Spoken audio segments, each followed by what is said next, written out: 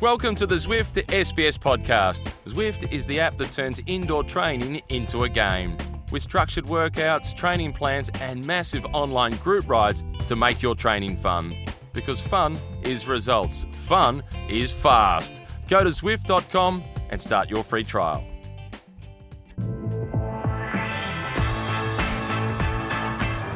Bonjour, and welcome to the Zwift Cycling Central podcast.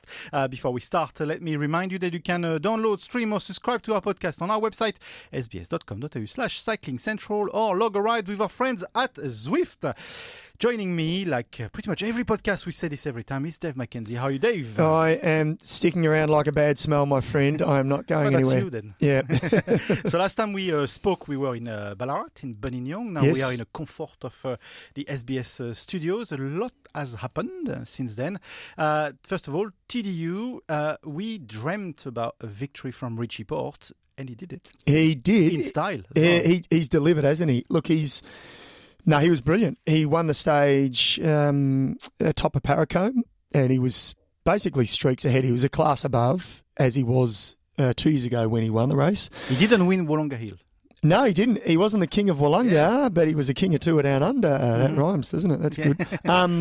No, he was, And what was interesting about that final stage, 20 kilometres to go, 15 kilometres to go, at one stage it looked like the American Joey Roscoff might have actually snuck under the radar, who was chasing the King of the Mountain points.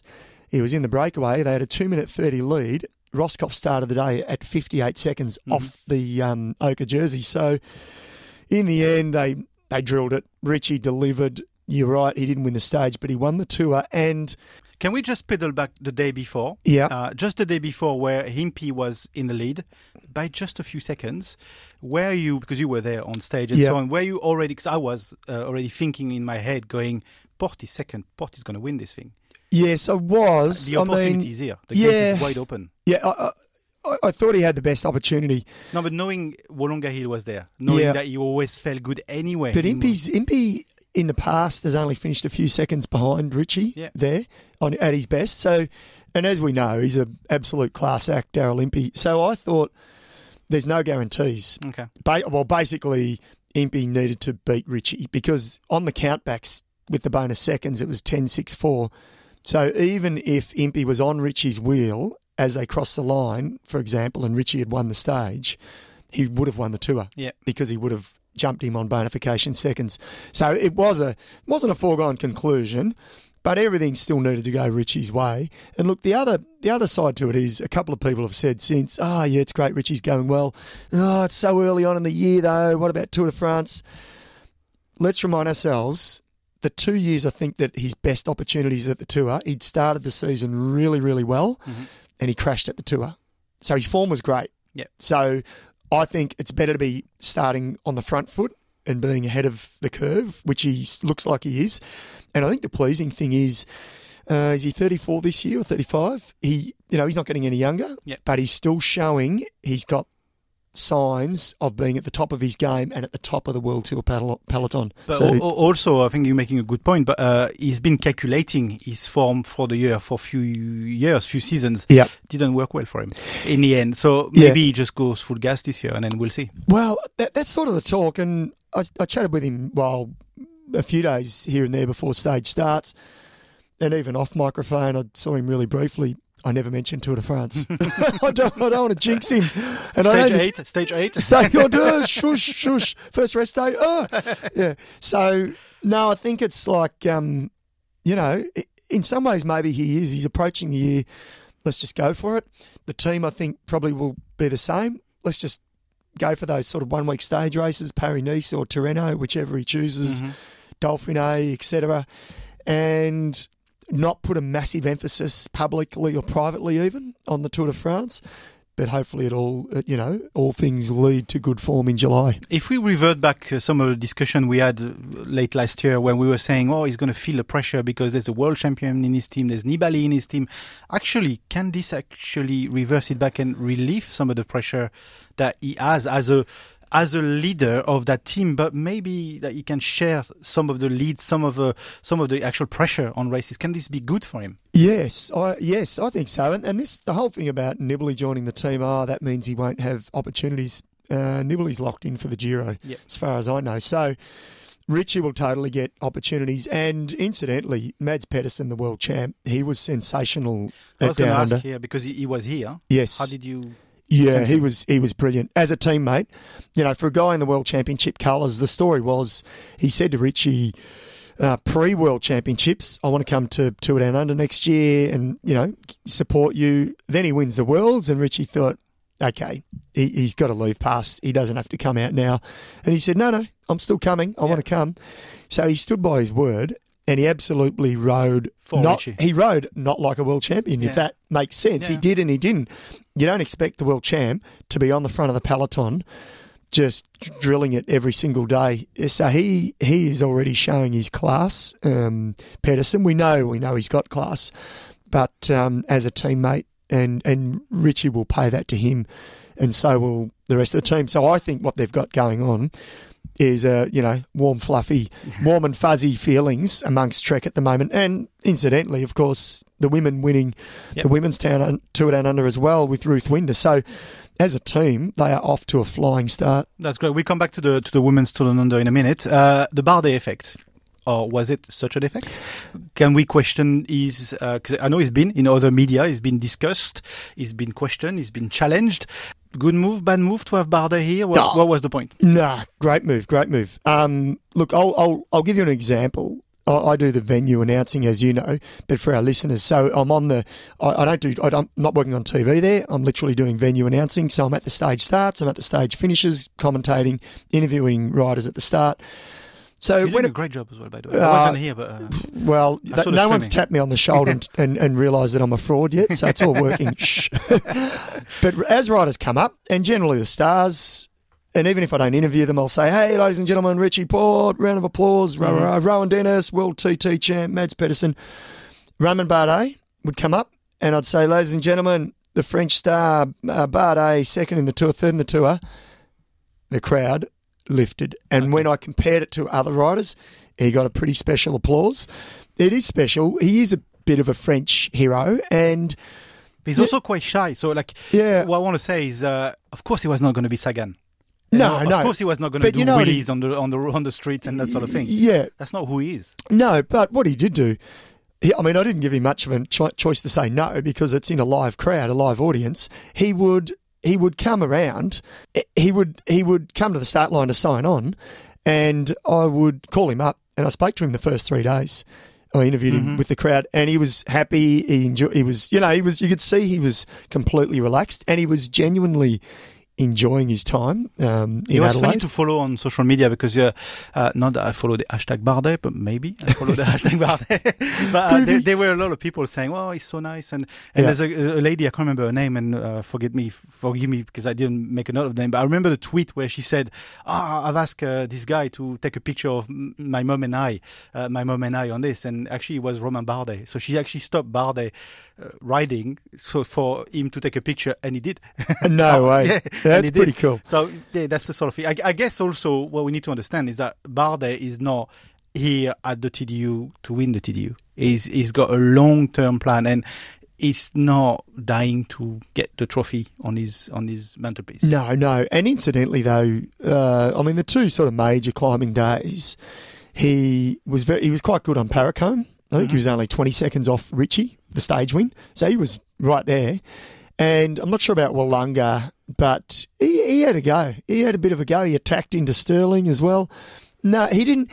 What he didn't do was come and disrespect the race and sit on the back. Yeah. He gave his time. He gave his personal time with interviews and a lot of stuff like that. And he didn't just sit on the back and do nothing. He actually made his presence. And that's enough, I think. And that's all they could expect. So... No, I think it was. I think it was a win. Okay, women's Tour Down Under. It was fantastic. Yeah. It's the first time I've covered it for the organisation. Probably the one thing leading into it, I knew the racing was going to be good. In my mind, I went, well, we've got a world class field, so it's going to be exciting. But I really wanted to hope that the crowds would be up. and I was pleasantly surprised. The crowds I thought were fantastic. And at the end of it, I sort of said to myself and said to a few people, build it and they will come. And so the organisation, credit to Tour Down Under and South Australian Events, they have lifted the event status and they've lifted the sort of the infrastructure and the hype around it and the promotion, and the crowds have responded and the people have responded, and that's really important. And look, I don't know, but I would think within the next couple of years it hopefully will go to World Tour. It's a big step. People don't realise the jump to move an event from, say, its current status to World Tour, the costs that are associated with that, but hopefully that will happen. And I think that, you know, with Stuart O'Grady, as of next year, becoming a new race director, I work directly with the organisation, and so there's a couple of people that are new in their roles. I think we're going to see a bit of a transformation and some changes, maybe a few subtle ones initially, but I think there could be some fairly big changes with Down Under and really exciting changes in the next couple of years. You're jumping the gun, Macca. Next on my list, what could Stewie bring to this race? I tell you what, a lot. Yeah, I think he will. And yeah, word has it that he has got a bunch of new stages ready to roll out. So I think it's exciting. So you think the change will also impact in the way the tour is run, you know, the infrastructure, but also the actual route? Or do you think the route will change? Yes, I think so. I'm not sure how much. I think the Wollonga stage, whether it stays as the final stage or whatever, it has to stay. Because it's such a great stage, and the crowds, I spoke to a few people who've been the last couple of years, and I said to them, what did you think the crowds were like? And one person said they were bigger than last year. And so this year, this one just gone, from my standpoint, on the start line and finish line, I thought the crowds were massive, and it was fantastic. The weather, it was the coolest Tour Down Under we've had ever. Usually it's quite hot. It's quite dry. It's 40 degrees. Yeah. We didn't go over 30 degrees at all for the whole race. So it was actually perfect weather. You couldn't have asked for a better day, a better week, I should say. So no. Once again, a big tick. They're super organised as an event. They put on a great race. The riders will walk away, I think, with smiles on their faces, and that's why they keep getting big names back each year. Yeah, absolutely. And I think also we have to still, I know it's been going on for a few years, but we have to still be super happy that we have a World Tour race in Australia. Yes, we take it for granted, don't we? Exactly. Well, we've got two. We've got two. We've got the first two of the year. Yeah. It's pretty phenomenal, really. It is. Exactly. Yeah. So actually, next one, Cadel Rose race. Yes. So we are recording this in between the two races. So you're kindly enough made a stopover to Melbourne before heading to Geelong. Thank you very much. Yes, pleasure. Yep. So you're off to Geelong. What can we expect from the Cadel Road race? Because there's a good field as well there. Yes. It's reasonably similar, or very similar, if you like, to the Down Under field for both men and women. What we do have different this year is the Towards Zero race, the last couple of years that's been held at Albert Park. That's been replaced with more or less a Kermesse circuit race, so an 11-kilometre circuit race around Torquay. So I think we're all looking forward to that and to see how it will unfold and if it will be a real success. I think we're all hoping so. Apparently, from all accounts, it's quite a nice course. And I think the riders will enjoy it more, like a larger course. This time of the year, they don't need helter-skelter all the time. Let's remember they're humans, they're not robots. Yeah. So I think some of the riders and teams want to sort of ease into the year. So I think that's good. And the fact that it's all based down in and around Geelong, it promotes that area. So from a promotional standpoint, it's good. And then, of course, the road races. Look, the men's and women's, every single year, the Cadel road races have been brilliant because a sprinter has won, a quasi-climber has won, an opportunist has won both races. So it's a real sort of, you throw a blanket over 50 riders, 60 riders at the start of the day, and that's what I think is really good about those two road courses. Yeah, so where we're sitting here right now, it's impossible to predict. Yeah, you cannot. You could get lucky, pick a winner, but last year was Sienna Alenis, the Cuban from Team Astana. She soloed in. She dropped Lucy Kennedy, I think Amanda Spratt. She rode away from Amanda Spratt. She couldn't catch up, so she was a surprise winner. And in the men's, it was Elia Viviani. So he won in a group sprint to the line, sort of came from nowhere in the end. It all regrouped in the last couple of kilometres, and in previous years we've had different winners. So I think we won't be disappointed again. I think it's going to be a good week. And again, you ask me to pick a winner, forget it. It's too hard, really. And we have the world champion. It's going to be there. Yeah. Which is incredible as well. It's brilliant. It's brilliant. He's out here for a couple of weeks, isn't it? Yeah. It really is. It's not often you get that. So, and yes, look, I think, again, just the fact that for the women, I think it's pleasing. I think there's finally some inroads being made in terms of the UCI event organisers, equal prize money at Tour Down Under. Yeah. Actually, I was going to ask you this. Do you think Australia is leading the way in women's racing? Because we see it from our point of view. Yeah, we do, And I guess, it's hard not to be biased, I suppose, isn't it, even from our point of view here. But I think we're right there. I think we're doing as good a job as many other nations. And I think, and we're not the only one, and I couldn't tell you exactly other nations. Look, there's some of the classics in Belgium and Netherlands, obviously Flèche Wallonne, they have a women's race, Liège, Bastogne-Liège. The TV coverage is a little bit lacking, but that's going to change, I think, in the coming years. So I think if, as a collective, you get 1, 2, 3, 4 nations that actually lead the way promoting women's cycling. But Australia is in there. Yeah, definitely, totally, absolutely. Yeah. And I think other nations will respond. And I think, probably should mention John Trevorrow and the Bay Criterium Series. He was one of the first event organisers to offer equal prize money many years ago. And I think within Australia, he was the first. So I think a little bit of kudos to John Trevorrow there. He had a Women's Bay Crit Series way back for many years, and it was very successful. So I think Australia's doing a pretty good job. Absolutely. Okay, let's go international. San Juan, a bit of chaos on the streets. Crazy. Yeah.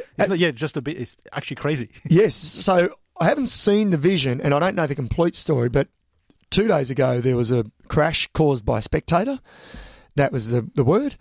And I think like half the peloton came down, massive crash. Actually, sorry, I did see the vision. I didn't see where the spectator actually caused it, but the crash was huge. And then overnight, this is classic. This has actually happened to me in a bike race too.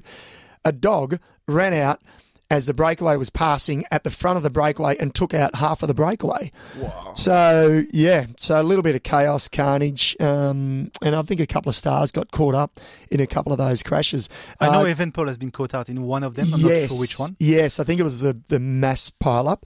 Fernando Gavidia, he's had his first win of the year, so good to see Gavidia. He had a tough year last year. Remember UAE? Yep. Prior to that, he was with De Koning.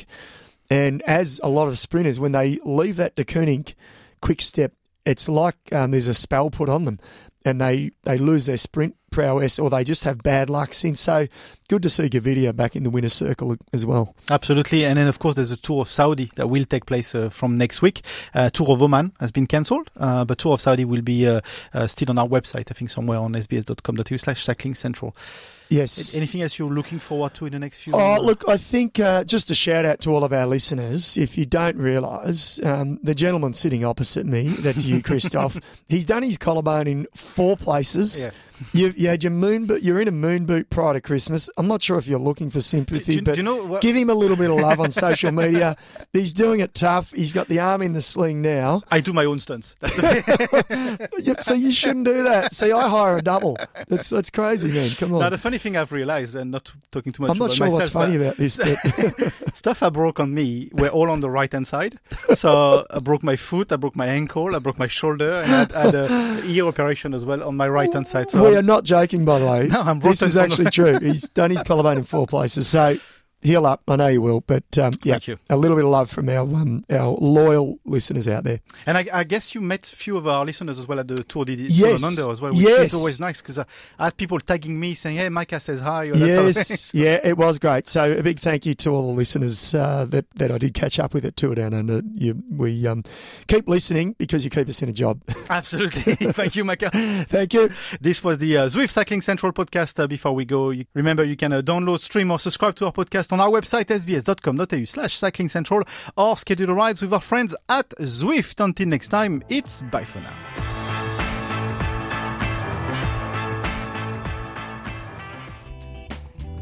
Before we go, a quick shout out to Zwift, the app that turns indoor training into a game. Getting started on Zwift is easy. You just need your bike, a trainer, and your PC, Mac, or Apple device. Zwift offers training plans, interval workouts, and a global community. Get strong and get motivated with every ride. Give people a ride on, and you're sure to get one back, as together you enjoy the massive benefits of social indoor training. Go to Zwift.com today and start your free trial.